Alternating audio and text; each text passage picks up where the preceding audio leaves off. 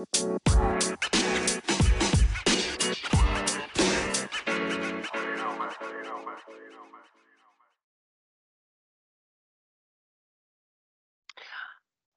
and welcome to this week's episode of Banter on the Parkway. I am your host, Brian from bannersontheparkway.com. And I'm joined as always by Brad. Now, Brad, this week I'm going to go with you're looking like Jason Statham, except with slightly more acting range. Oh, wow. I will 100% take that. He's one of my favorite not acting actors. I think if you throw he and Nicolas Cage into a shipping container, lock it, and tell him the first guy to act his way out of it gets to live, you open that thing weeks later and they're both still standing in there looking at each other. I don't know if you have an accurate idea of how long someone can go without food and water, but they definitely both would not be standing there looking at, like, you don't have any pets, do you? No, none that seem to live beyond like a couple weeks. Yeah. Okay. I'll tell you what, maybe have your wife do most of the childcare. I'm just going out on a limb here and saying you might not be totally well equipped for that. Anyway, can we at least get it on the record that I don't lock my children in shipping containers before I become like part of a CSB investigation? Yeah, I think that's fair. Because you can't afford a shipping container. That's not true. We also are joined by Joel. So Joel, I understand your family was divided over the Super Bowl. Have you been able to kind of, navigate some treacherous waters there and keep everyone on your side, or is there a revolution brewing? I'll be honest, the shipping container I locked them all in has gone quiet since about this morning. Now, did you know that there's only like 25 million shipping containers in the entire world? 8 billion people, all this stuff going back and forth and crashing in East Palestine, Ohio, 25 million total shipping containers. I figured there'd be more. That's actually said, so if you live up here, that's said Palestine for some reason. It's East Palestine, Ohio. I have no idea why. It, like, depending on where in Ohio you come from is how you pronounce Amherst or Amherst, but people up here say it Palestine for some reason. Or Versailles or Russie, like all of these. I don't like to lean into Ohio being full of ignorant hicks, but then when we can't pronounce Versailles in Russia and apparently Palestine, it kind of undercutting our own argument here, guys. Maybe we should stop naming cities after foreign nations. That could be the problem. Yeah, if we make up the word, then we can make up how it's said, right? Like Bucyrus, or if you prefer, Bucyrus. I used to live right next to Land Between the Lakes, Kentucky, where there was a town named after Cadiz in Spain. And one day I was driving there and I'm like, I'm going to Cadiz, and no one knew where the heck I was going. I'm like, guys, it's like 20 minutes away. And they're like, oh, you mean Katie's? And I'm like, what? Not her.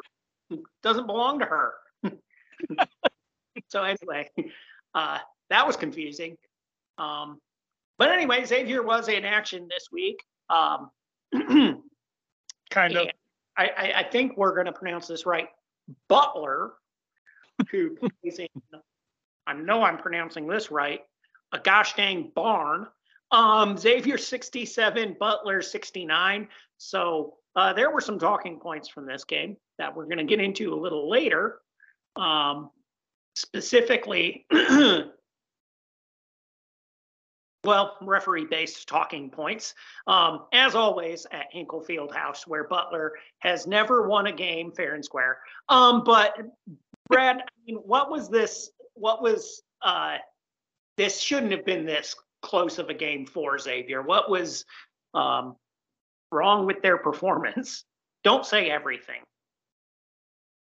Oh, but you kind of cut me off at the knees there then. Yeah. We offensive rebounded pretty well. Our defensive rebounding was also really good. So other than that, though, not a lot went right. I listened to this game at work. I work nights and weekends. was out of my car, got back into it, turned it on thinking, oh, we should be waxing these guys. And I just heard somebody say 21-8, but I hadn't heard them say, Joe hadn't announced who was leading 21-8. So I spent that first commercial break thinking we were up 13 after 10 minutes of play. And I'm like, wow, this is going really well. To my horror, then when we came back, he said Butler with a 13-point lead. And I'm like, that simply cannot be right. Like, Butler is terrible at basketball this year. They've been in the bottom. Well, they've been below 250th, I think, since Big East play started. Xavier is allegedly good at basketball, but I mean, not everything went wrong, since you won't let me say that, and we did rebound relatively well, but it was Xavier's highest turnover rate of the year, their worst offensive performance of the year. They shot the ball terribly behind the arc. Well, terribly for this year behind the arc. Had they done this last year, I think we might have thrown them a parade on the way back. It was just awful. Awful. There's no excuse to lose to Butler ever. There's certainly no excuse to get blasted in the first 10 minutes and then never be able to crawl all the way back in, quite all the way back into it. I mean, it was just, and Butler was missing Chuck Harris. It defies explanation. Xavier was atrocious. Jack Nunge started terribly and never really fixed it. He was 2 for his first 8. I guess he was 1 for his last 1 from the floor. So there's that, but just a awful, awful game. No excuse to lose to that team. Jerome Hunter reverted to the Jerome Hunter of last year. He looked tentative with the ball on offense, at least for the first 20 minutes. It was bad. Just bad. I hate Butler, and losing to them. I also hate Thad Matta. Losing to him is just leaves an awful taste in my mouth. I think one of the reasons Hunter probably looks tentative is because he is only, well, he's listed at 6'8", so he's probably like 6'6" in real life, but there was no quarter given in the paint. Butler was doubling or tripling the block. There seemed to be a lot of contact, to put it graciously, and not a whole lot was getting called. I think this is one of those games where all the concerns that we've had about Xavier kind of come to the fore, because especially without Zach Freemantle, we basically go 6 guys deep. We have one game plan and we have to execute it, and there is no like backup option. Like, you can't throw your curveball in there and be like, oh, we're going to run a big lineup or we're going to run a small lineup. Like, we have one lineup right now.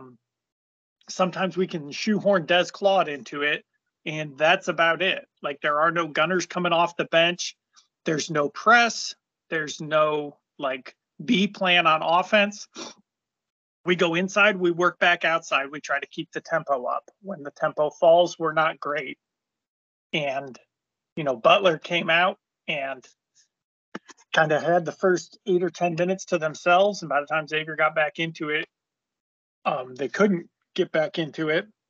I think this one, we just kind of burn the tape and move on. This team is 6 players deep without Zach Freemantle.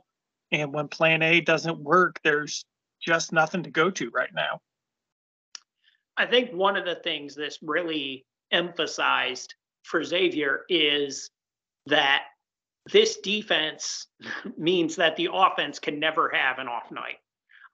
Because if you look at how Butler has played since the beginning of Big East play, they're 203rd in the nation on Bart Torvik.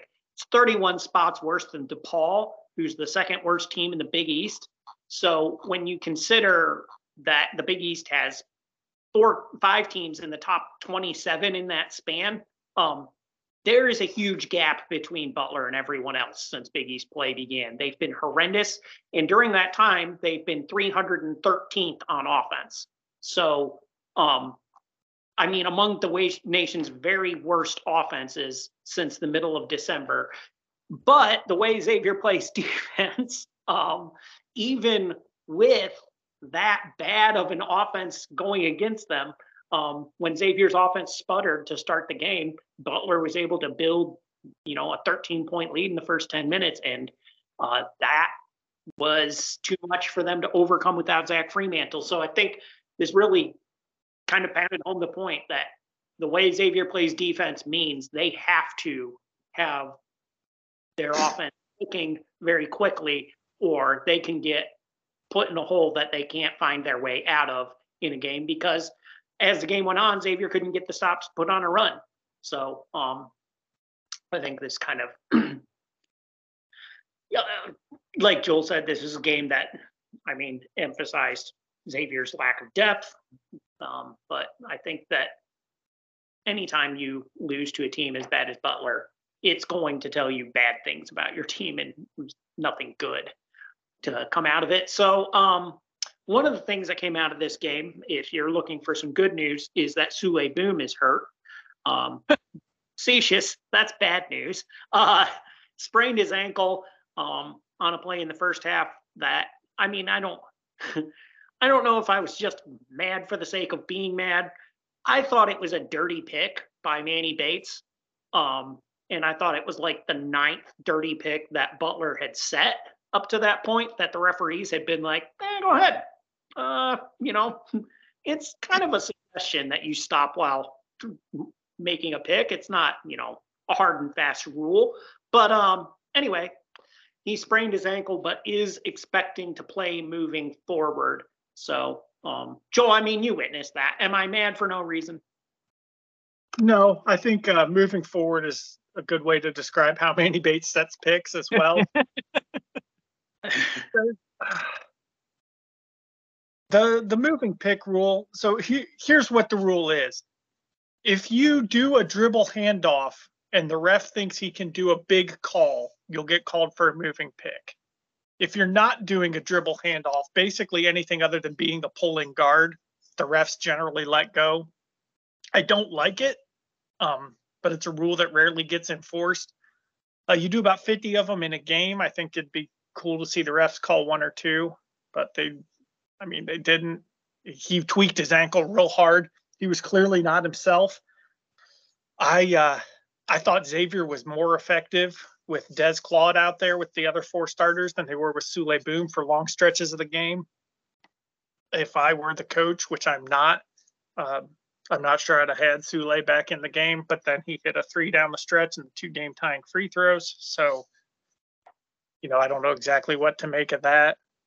But we were one moving pick away from winning this game, but I sure would have rather seen us have Sule Boom healthy, because 1 or 2 more plays from him would have sure maybe made this one where we played like garbage and lost, or played like garbage and won rather than playing like garbage and losing.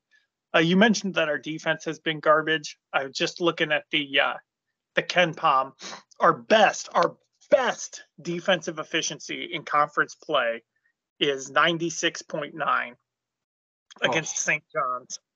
So we've barely kept the team we're playing under 1 point per possession in our very best defensive showing. That's bad, if you guys are curious. I was about to ask. It seemed bad, but yeah, no, that's horrible. If that's the best you can do, which apparently it is, you're gonna have to be an absolute flamethrower on offense.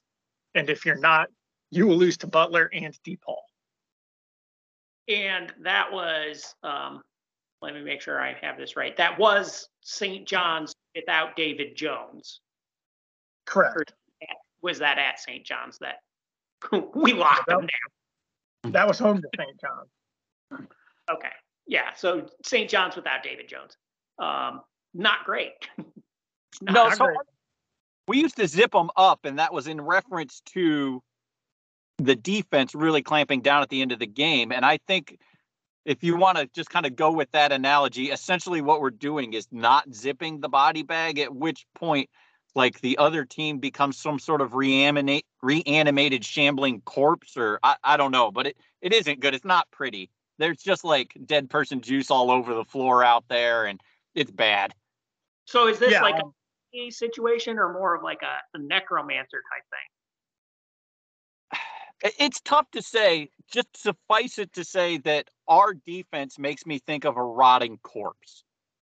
Okay. Yeah, I think anytime the game plan is to unzip ourselves even harder than they're unzipped, we're probably not in a good place.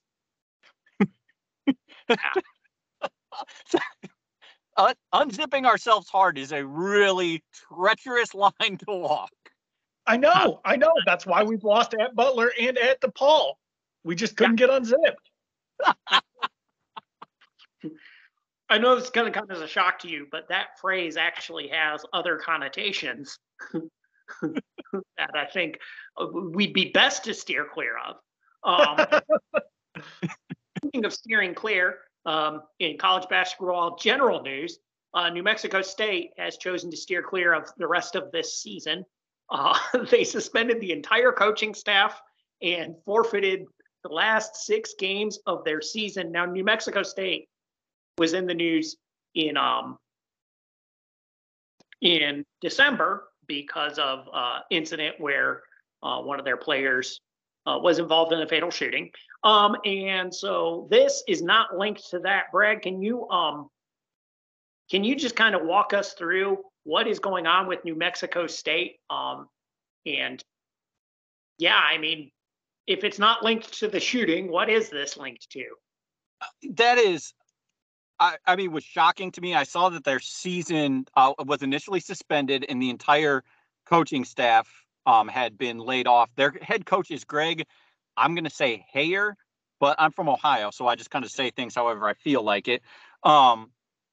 He's in his first year at New Mexico State. And yeah, they had one of their guys involved in a fatal shooting, and that didn't cancel the season. And then something else happened that was so bad that it overshadowed the death of someone and ended their season. What that was hazing accusations. A player on the team who, last I checked, had not been named for his own privacy and safety, went to the school and made a complaint of hazing. The incident that finally led him to complain involved I mean, this isn't super not safe for work, but I guess if you listen to this with your kids, maybe you don't want to. You maybe have them step out of the room for a second here. But he was made to stand nude in front of the team, bend over, and then people repeatedly spanked him. And again, kid warning, caressed his scrotum. So this was in front of the entire team. No one on the team did anything to stop it. I guess 3 players on the team were involved in the actual spanking and caressing. Not in like a Valentine-y kind of way, but in like a corporal hazing kind of way. To this guy's credit, he didn't just take this. I think that's good. He went and reported it immediately. Criminal charges aren't currently being sought by the victim. I don't know whether the state will end up bringing them, but the school was like, listen, that's enough of this out of you guys. Clearly the basketball team is off the rails here. I think that Hayer is today being called in front of their board of regents to answer for what's going on. I'm assuming that he will be dismissed with cause. And they're not going to pay him for anything. But yeah, they have forfeited their last 6 games. Their position in the league is going to be frozen, and they will not play in the league tournament. They were terrible anyway, so that's not going to have a huge impact on anything that's happening in their conference. But yeah, somehow they managed to have one of their guys shoot and kill someone, and that is not the worst thing that happened to that program this winter.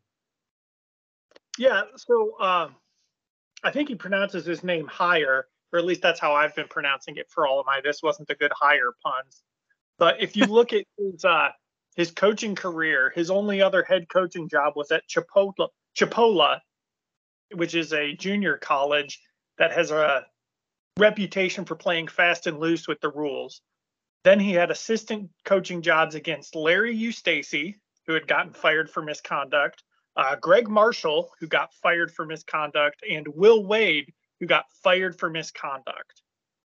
And now 9 wins and 15 losses into his Division I head coaching career.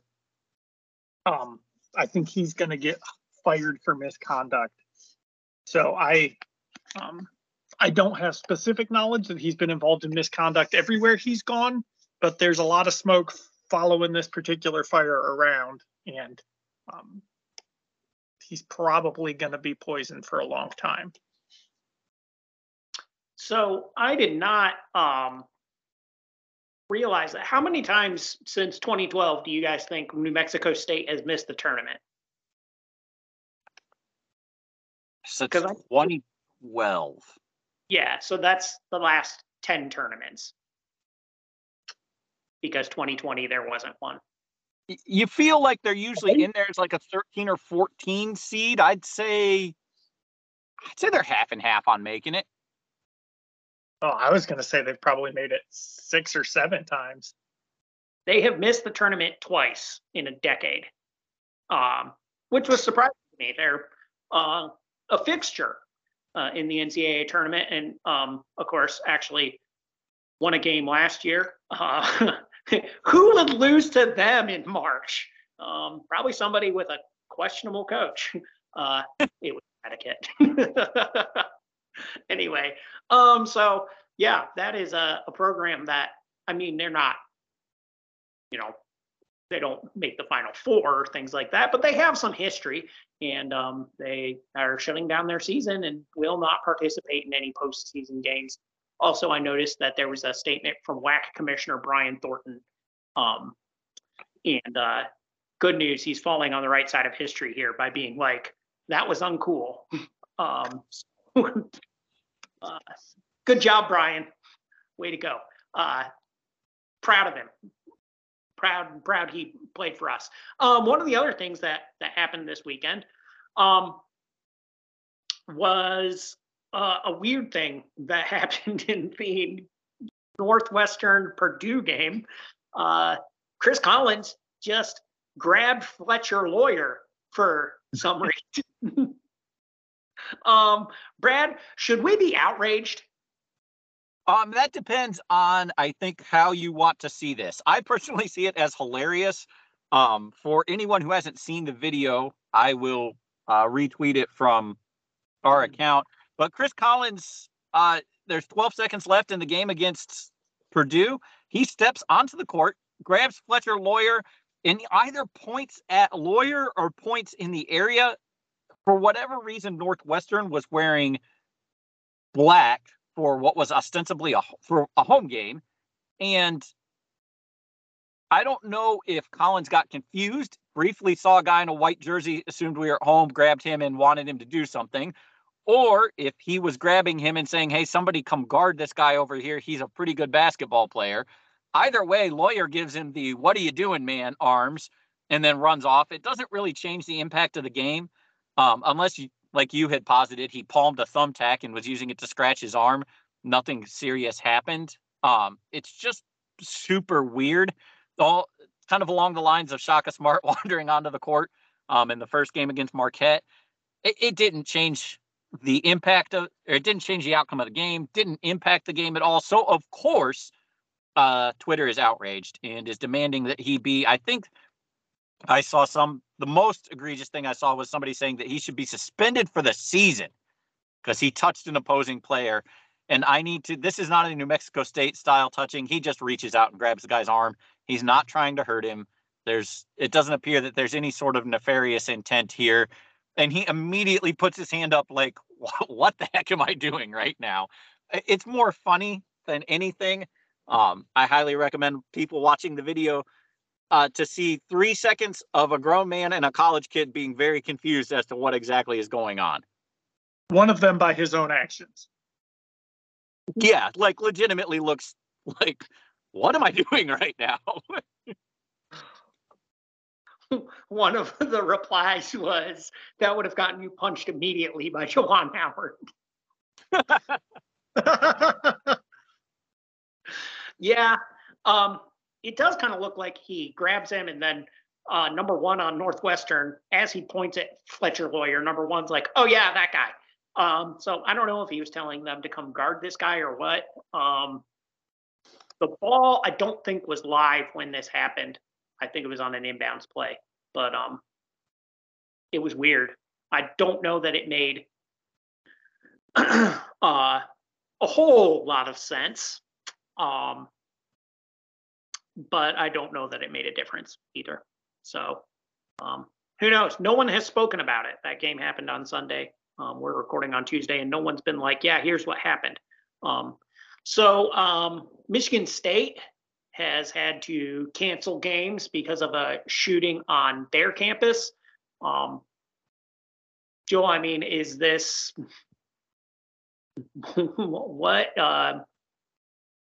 does this have an impact on their season? Obviously, it has an impact on their campus community. Yeah, I mean, it's awful. This is not the first time that we've talked about gun violence on our fairly niche college basketball podcast that upwards of a handful of people listen to.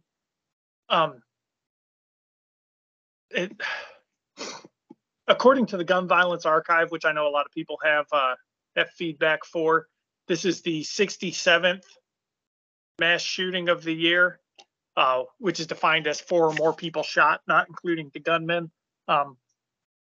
I know people will be, have complaints about, it's gang on gang violence or whatever. It doesn't matter.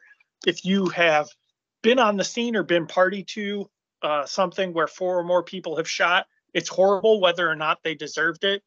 This does not involve people who deserved it, to the best of my knowledge. 3 people killed, 5 critically wounded, over 2 different parts of the campus. Gun violence is basically the only context where it's this easy for a 43-year-old man to kill this many college kids and then himself. The dude got the suspect / guy who we all know did it and then shot himself, was arrested in June of 2019 in Lansing and charged with a felony weapons offense. He pled that down to a misdemeanor, which got him his right to legally carry a gun back. And this is what he has done with the ability to carry a gun. I don't really have anything to say about gun violence that I haven't said before many, many times. I will say I've seen one video of the response to this, and it is college kids running one way and law enforcement personnel running the other way. And everybody's had feedback for the police, especially in the Uvalde situation, and rightly so. Those guys all deserve to be fired into the sun. But the boys in blue did their job, and what a nightmare to show up on a campus that large, not knowing where you're looking or who you're looking for, and just run in when everybody else is running out. So if we want to take one positive note from that, it's that those guys did what they signed up to do. But other than that, Michigan State's campus is obviously reeling. This does not, there's no way this doesn't affect the team and the mentality of the players. And it's just another chapter in the weird and bizarre saga of guns in the USA. And now innumerable lives are probably permanently altered, including, of course, the 5 people who got shot and are expected to survive, and the 3 who passed away. I just my oldest is getting to the point where she's half-heartedly looking at colleges now. I can't imagine what this must be for parents who just sent their kid off to college, assuming that the worst thing that was going to happen is they met somebody who's in a fraternity, and what an awful thing to have to go through. Case Western up here got locked down yesterday because there was a gunman on campus. And I had a friend whose wife works right there and was under lockdown, and he was obviously freaking out because that's what you do in a situation like this. And I can't imagine the feeling that must go through someone's head when their kid is involved in this. It makes me want to look into homeschooling for college because just frightening. I hope that Michigan State can recover as best as one does from this. And yeah, I think we've said everything before, but awful to talk about this on a college basketball podcast. Yeah, so I've not read anything about if and when they will um, continue their season, but obviously there are bigger fish to fry up in East Lansing currently.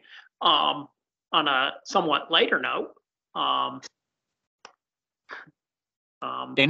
Anything will be on a lighter note, I think. it's a tough segue. I'm not gonna lie, but Duke lost, and they shouldn't have because, well, I don't know if you can necessarily say they shouldn't have lost. They should have had 2 free throws in a tie game with no time on the clock, though. That you can necessarily say because Kyle Filipowski got fouled. And anyway, Brad, I mean, A, how many free throws does he shoot if Mike Krzyzewski is still Duke's coach? And B, I mean, walk us through this scenario. How could you get this wrong if you're a referee? The only way you can get this wrong if you're a referee is if you. Man, I don't know. Like, there's just no. Okay, so Filipowski gets fouled. There's time left on the clock. The ref throws the hand up, exuberantly indicating that a Duke player has been fouled because that's what referees do. To answer your first question, had Krzyzewski still been the coach, Filipowski would have shot until Duke won the game. If that took him 6 or 7 free throws to finally knock one down, which the way he was shooting them that game seemed like it might have, that's how many they would have gotten. He was Filipowski was not having one of his best games to that point. He played 30 minutes and scored no points on 0 for 5 from 2, 0 for 1 from 3, and 0 for 2 from the line. So, of course, that's who you run your last play for. But he got fouled. The referees clearly indicated that a foul had occurred. The ref's hand goes up. The whistle blows. There's time left on the clock. They then go to look at the clock because, again, that's what referees do, and come to the conclusion that the game is over. Well, I'm sorry, not that the game is over, but the regulation has ended, and we're going to be going to overtime. Duke's coach is obviously beside himself because he knows the rules of basketball and also can recognize numbers. There should have been at least 2/10 left on the clock. I mean, it's simple. I don't know. As bad as the call in the Xavier game was, and I know we're going to kind of flow right into that, this one is worse because it's just very clear that there's time left on the clock when this foul happens. All you have to do is look at the referee's hand in the air or listen for the whistle and look at the clock to see that it doesn't show zeros, which is really, really easy to do. The TV coverage of it is kind of hilarious. The online commentary of it is kind of hilarious. Listen, no one is sad that this happened to Duke because, as somebody wrote on Reddit, 10,000 more times of them getting screwed by the referees and they'll be back to about even. So they lost. It's funny that they lost. It's funny that they lost because of the referees, unless you're concerned about the integrity of college basketball, which I kind of am. And then this is just an absolute joke of a call. I don't know how you get something this wrong, but it happened on back-to-back nights, and it's shocking. Somebody said that it's the same referee. Yeah. It's Jeffrey Anderson again. Yeah, you can't, like, every single fan base in college basketball, at least at the high major level, not only feels like this was karmic, but has a specific game and call in mind that this is starting to pay Duke's debt back for. So nobody feels bad. The only other thing I have to add here is the way that the rule is written is that even if time had run out, if the ball's in the air from the shot, the player is entitled to not get fouled during the whole shot sequence. So as long as the ball's off his hand before the horn, if the contact comes after the horn, that's still a foul. That should send him to the line for basically an untimed down worth of free throws. So they had a safety blanket in not screwing this one up and somehow managed to screw it up even harder.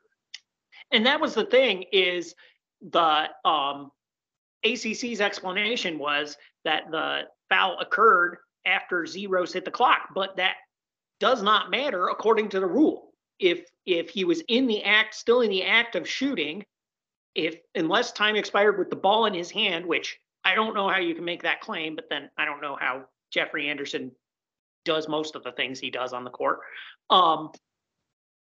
Then it wouldn't matter that it was all zeros when he got fouled, because he's entitled to land. And obviously Reese Beekman did not let him. So, yeah, there was a statement released by the ACC about how this was messed up.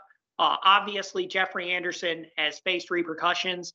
Actually not. He worked again the next day because he fell. This isn't a tough one, though. This isn't okay. The Xavier one, I get the goaltending, basket interference. It's kind of complicated, but this is Joel and I played in a tournament, what is now decades ago. This same thing happened, and it was being refereed by guys who I think probably mostly did junior high games. I got fouled after time had run while the ball was in the air, and they very correctly got together and were like, yeah, that's still a foul. This isn't like a hard rule to know. If you play basketball, you know that you're allowed to finish shooting without someone running you over. And these referees were like, nah, looks good to us. Not only did we call the foul before time had run out, he then gets hit after time had run out, and we're good with all of it. If he'd have gone out to center court and been like, yeah, we're screwing him over because it's Duke, I think everybody would be fine with it. But when they pretend that's the right call, it ruins it for everyone.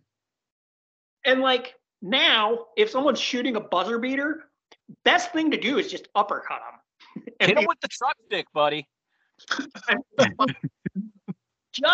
Just full Ronnie Lott, spear the dude out of the air and be like, but it was zeros on the score. You don't want to make sure it's zeros before you do that. Otherwise, they are getting a lot of free throws. But anyway, yeah, so I don't know. That brings us back to Xavier, because Xavier, I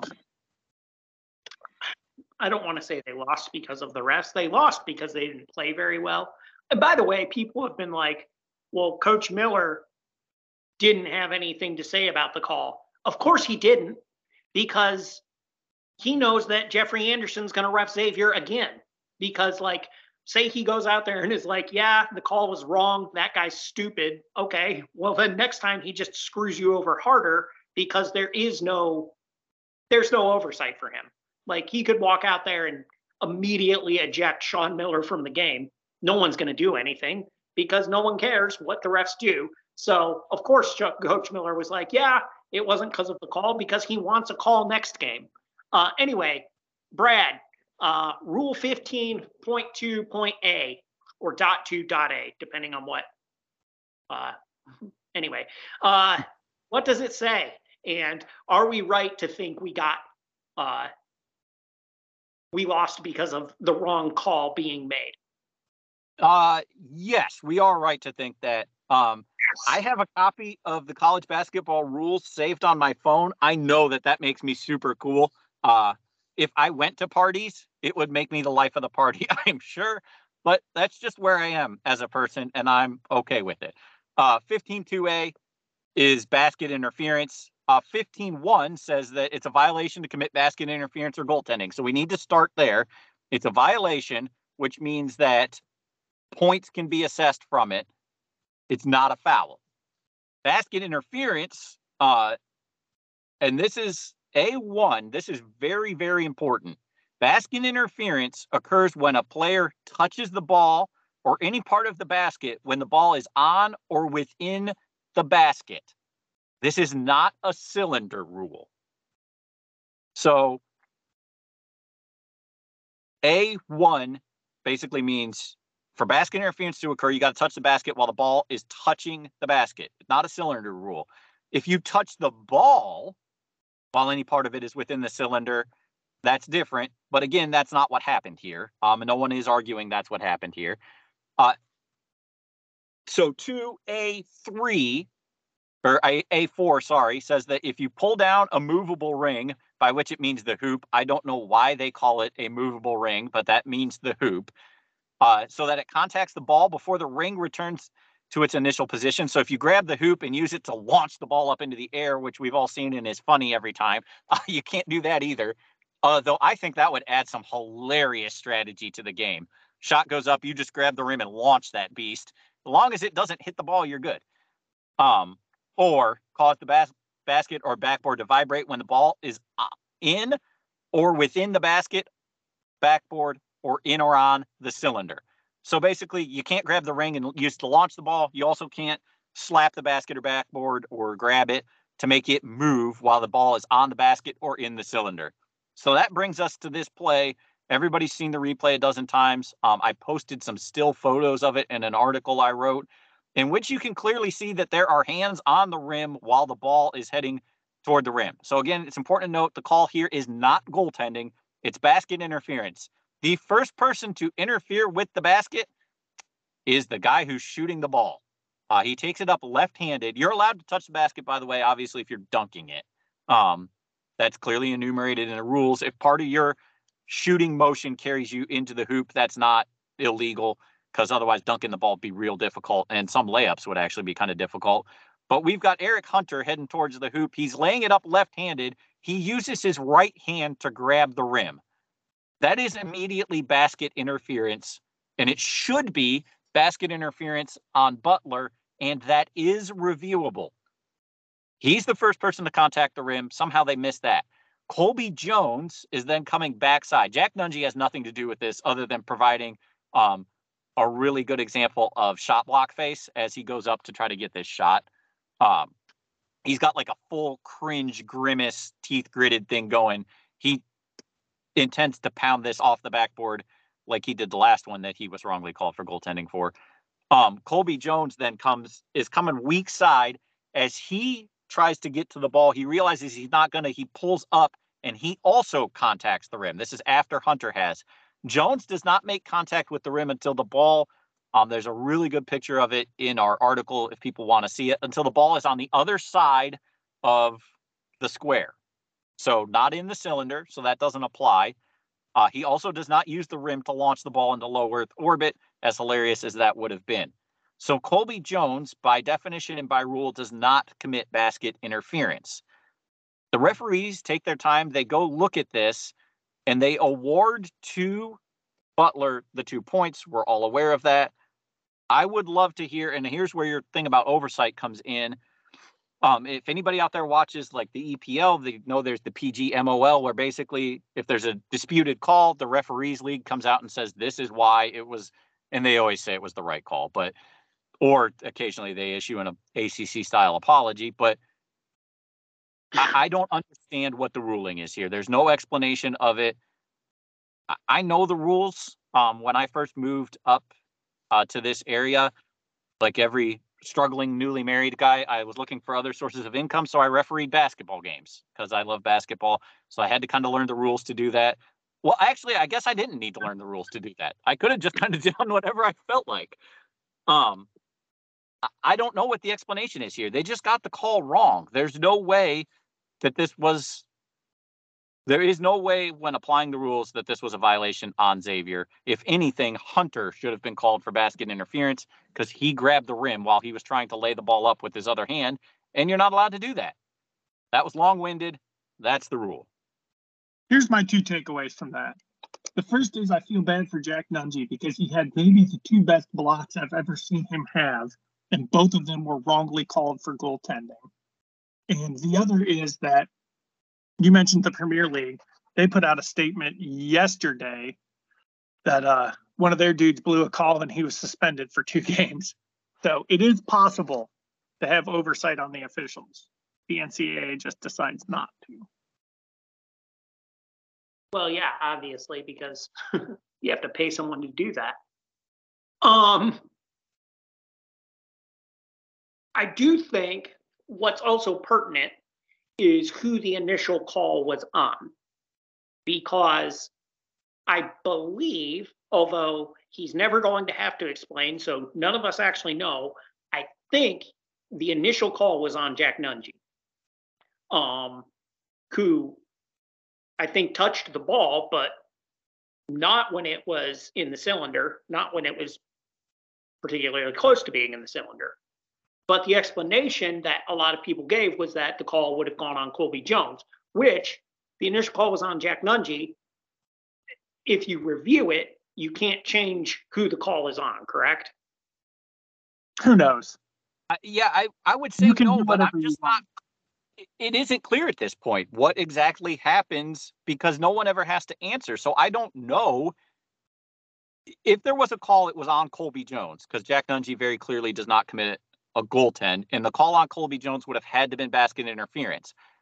But like you said, we don't know. They don't have to say anything. So we are left to sit here, the three of us in our various places across the Mid-Atlantic, guessing what happened. Yeah, so I mean that is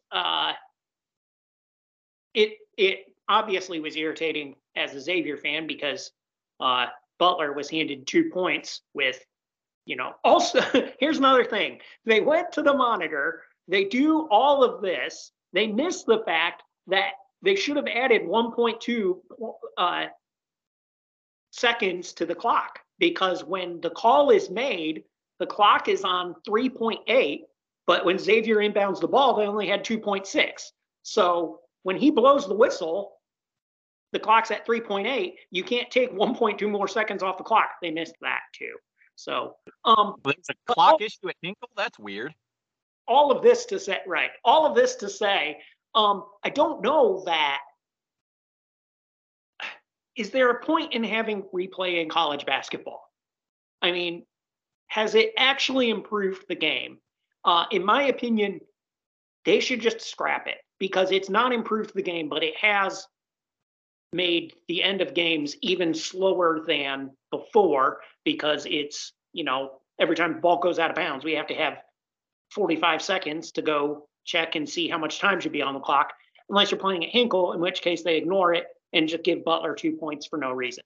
I don't know. Do you guys think that replay has actually improved the game at all, or is it something that the NCAA would be better off without?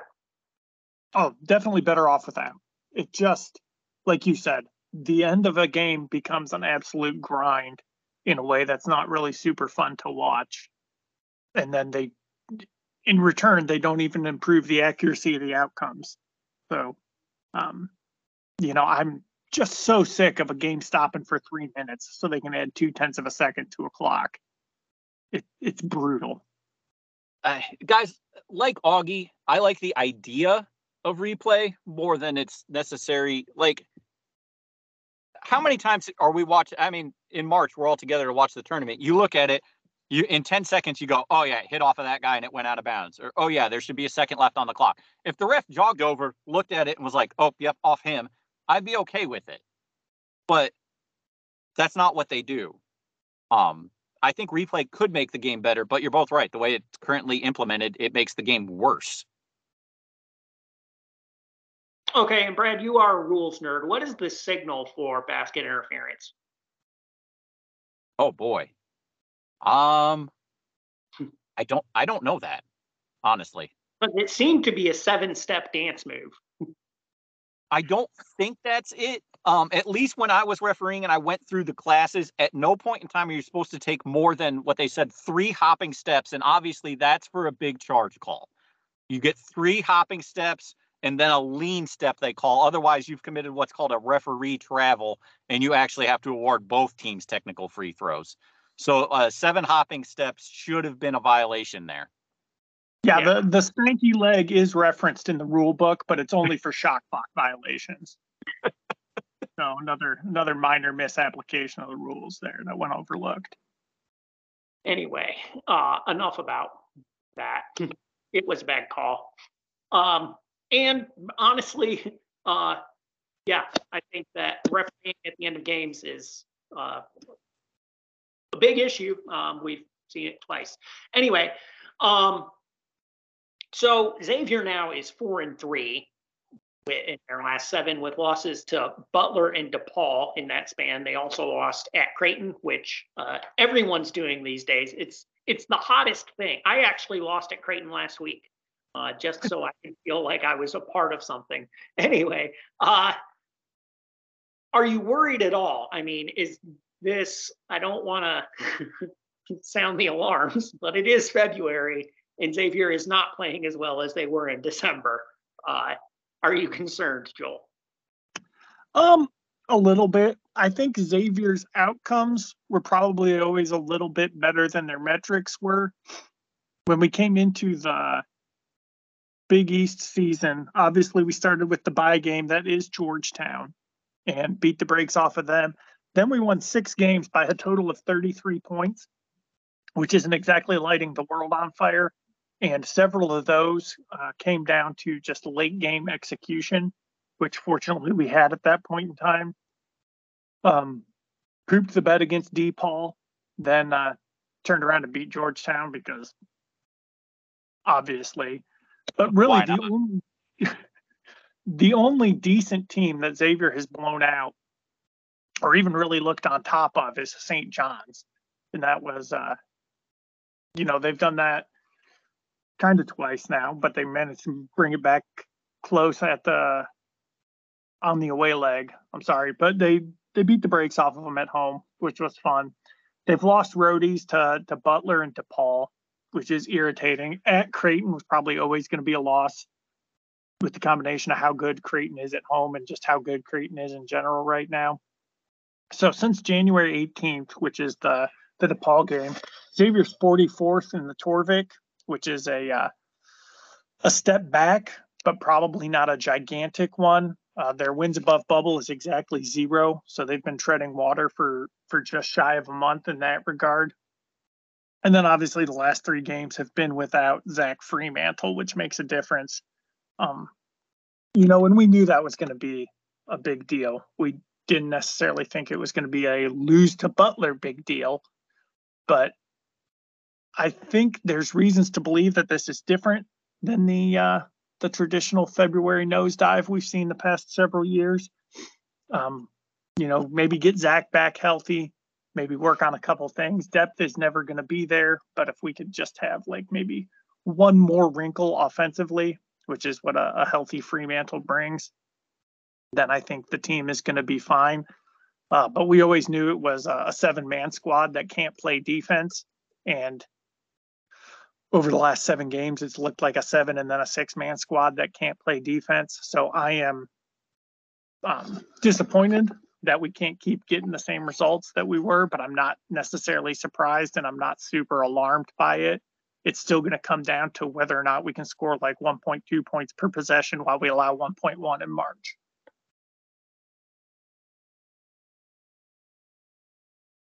Yeah, I think just kind of looking at some of the numbers here, when you talk about this year as compared to last year. So last year, through their first 14 Big East games, Xavier was 69 in Torvik and 68th in wins above bubble with -0.1. So this year, they're 27th in Torvik in that span, and they're 9th in wins above bubble with 3.3. I think this is going differently than the last couple of Februaries have gone, or at least Xavier is in a better spot than they were mid-February the last couple of years because of what they've gotten done early in the Big East season. So, Joel, where are they as far as seeding right now, and are they still in a healthy position? Is this still a team that, looks like a shoe-in for the tournament? Yeah. So if you go to the bracket matrix, Xavier is right now the last 3 seed, just above Marquette. But I think the biggest thing to look at is the lowest they are in any bracket is 5, and that is after they laid an egg at Butler. So the general consensus is that was obviously not good, but it's not crippling. And as much as we hate Butler, that is still a Q2 road loss. Bracketologists has their strength of record as 11th. Bart Torvik has their wins above bubble as 12th. They're still 6-4 in Q1 and 5-1 in Q2. Their only really bad loss is DePaul. It stings because I hate Butler more than it stings because of what it does to the resume. Xavier's still solidly positioned. an optimist might look at away to Marquette and see that as a chance to pick up a really, really big win and kind of do the same thing that we did losing to DePaul and then coming back to beat UConn if we lose to Butler and then come back to beat Marquette. I don't know exactly how that's going to be accomplished, but I'm not going to rule it out. But if the Muskies can just take care of business down the stretch, they'll be, well, I mean, they'll already have done more than they did the past couple of years. But, the Ken Pom predicts them finishing 15 and 5 in conference. So that's 4-2 down the stretch. If they do that, they're going to be just fine on Selection Sunday. Probably the conference title and almost certainly the chance at a solo conference title has gone. But if they, just do what they're projected to do, we'll all be happy on Selection Sunday. I don't even think they need to do that 4-2. Honestly, they've got DePaul, Villanova, and Butler at home. Win those 3, lose the 3 roadies, and I think they're still would be just fine. But yeah, picking up a win at maybe Seton Hall or Providence would be nice. Okay. So one of the things, Sule Boom is currently nursing a bit of an ankle injury. Brad, do you think as the team comes down the stretch, he's getting tired because of the amount of minutes he's played, or is he just maybe in a little bit of a slump? So in the last 11 games, which is basically the year 2023, he's averaging 36 minutes a game. His slash line is good, 14.6 points, 4 boards, 5 assists. His shooting is not, and his shooting has been declining a lot more recently. In those last 11 games, Sule's shooting 37% from the floor, which is troubling. In the last 11, 31.6% behind the arc and only 42.5% inside the arc. So he's not been doing well. They're just bad numbers. There's not really any way to look, or that's basically a Scruggsian shooting line, only somehow a little bit worse inside the arc is what that is. He just shoots a lot more than Paul Scruggs did. But I think a lot of that just has to do with the wear and tear on his legs. He's played 40 minutes twice, and he's played more than 40 minutes once. And then there's just a smattering of 39s, 38s, 37s in there. I think the guy, plus he's old. Legs aren't what they were when he got into college half a decade ago. I don't know how you rest him, but Xavier needs to find a way to rest him because in those last 11 games, he's not playing well. The fact that he shoots free throws really well has papered over those cracks. He is shooting 90% from the line in that stretch, but he's not playing well otherwise. He's shooting a lot and he's not shooting well. So X has got to figure out a way, I think, to take some of the strain off of him or just be content with him being a bad volume scorer. Okay. Looking at a couple of questions here. So just real quick, right from the hip, ignoring the quad rating. This one's from Southern Muskie.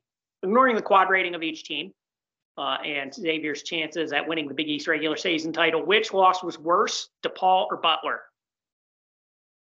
Butler. Definitely Butler. It's psychologically more damaging to me. That place is a barn. The fans are obnoxious.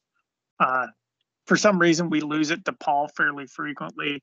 And I almost feel bad for the DePaul fan base. The Butler fan base, I have only antipathy for. Yeah. I think the DePaul loss is worse for me because he didn't say more. He just said ignoring the quad rating and stuff. I think that it's more damaging to the resume. So head says DePaul was worse, but heart, I'm with you guys. I hate losing to Butler, and I despise Thad Matta. So seeing anything good happen to him makes me physically ill. I'll be honest, I wouldn't care if the DePaul loss meant that Xavier missed the tournament. I would still hate Luke Butler more. uh, I just hate those guys. Anyway, we got one from John Hollingsworth at Not Drunk KP. So John was sober when he tweeted this. It's a fine thing to tweet. How do we prevent Jeffrey Anderson or Brian O'Connell from officiating our games ever again? Maybe an elaborate traffic scheme to force them to miss their flights. Sunder Muskie did suggest trying to get them onto the no-fly list, and I do think he's onto something here. My first thought was get Interpol involved for crimes against basketball. But I mean, I don't know if you guys had anything, obviously I'm not condoning committing any crimes, but I would prefer if those guys never ref Xavier again. All my suggestions are crimes. You don't like crimes aren't okay. Are hijinks okay? Some shenanigans. Yeah. I'm talking like fill their shoes with gravel in the locker room so like they can't make it out onto the court, super glue their hands together, something like that. Absolutely. What about, like in some of those heist movies, what if we get somebody to pretend to be from Ohio Edison or whatever, kind of block the road off and send their car in the wrong direction? That's kind of what I was thinking. Yeah. Or maybe, I don't know, lock them in their locker room, Dante Jackson style. What if we just viciously kick them in the junk? Is that okay? That's what I want to do. Let's be honest here. That's a crime. Yeah. Dang it. Okay. I don't know all the laws. That seems bad. It's time for Xavier Player of the Week. Cue the theme music. Obviously, it's February and Xavier lost to Butler, so that was The Sound of Silence by Simon and Garfunkel. Brad, I mean, do you even want to do it this week? How about I just say a name? Colby Jones. He played a decent game, but that game sucked. It was depressing. Joel, who do you have? Adam Kunkel. He scored 13 points. He was the only Musketeer with a positive assist to turnover rate. Okay. I also went with Colby because he really, really came on in the second half to try and get Xavier back into that one. And if the call was on him, that ended up ending the game. He didn't deserve that. I thought he actually played decently well, especially in the second half. So, final quick hit. It's Valentine's Day. So who was you guys' first Xavier love? Your first favorite player? Mine was, this is going to inform Joel's too. Mine was Gary Lumpkin. I just loved that guy. He was not the most heralded player on that team, but I felt like he made it tick.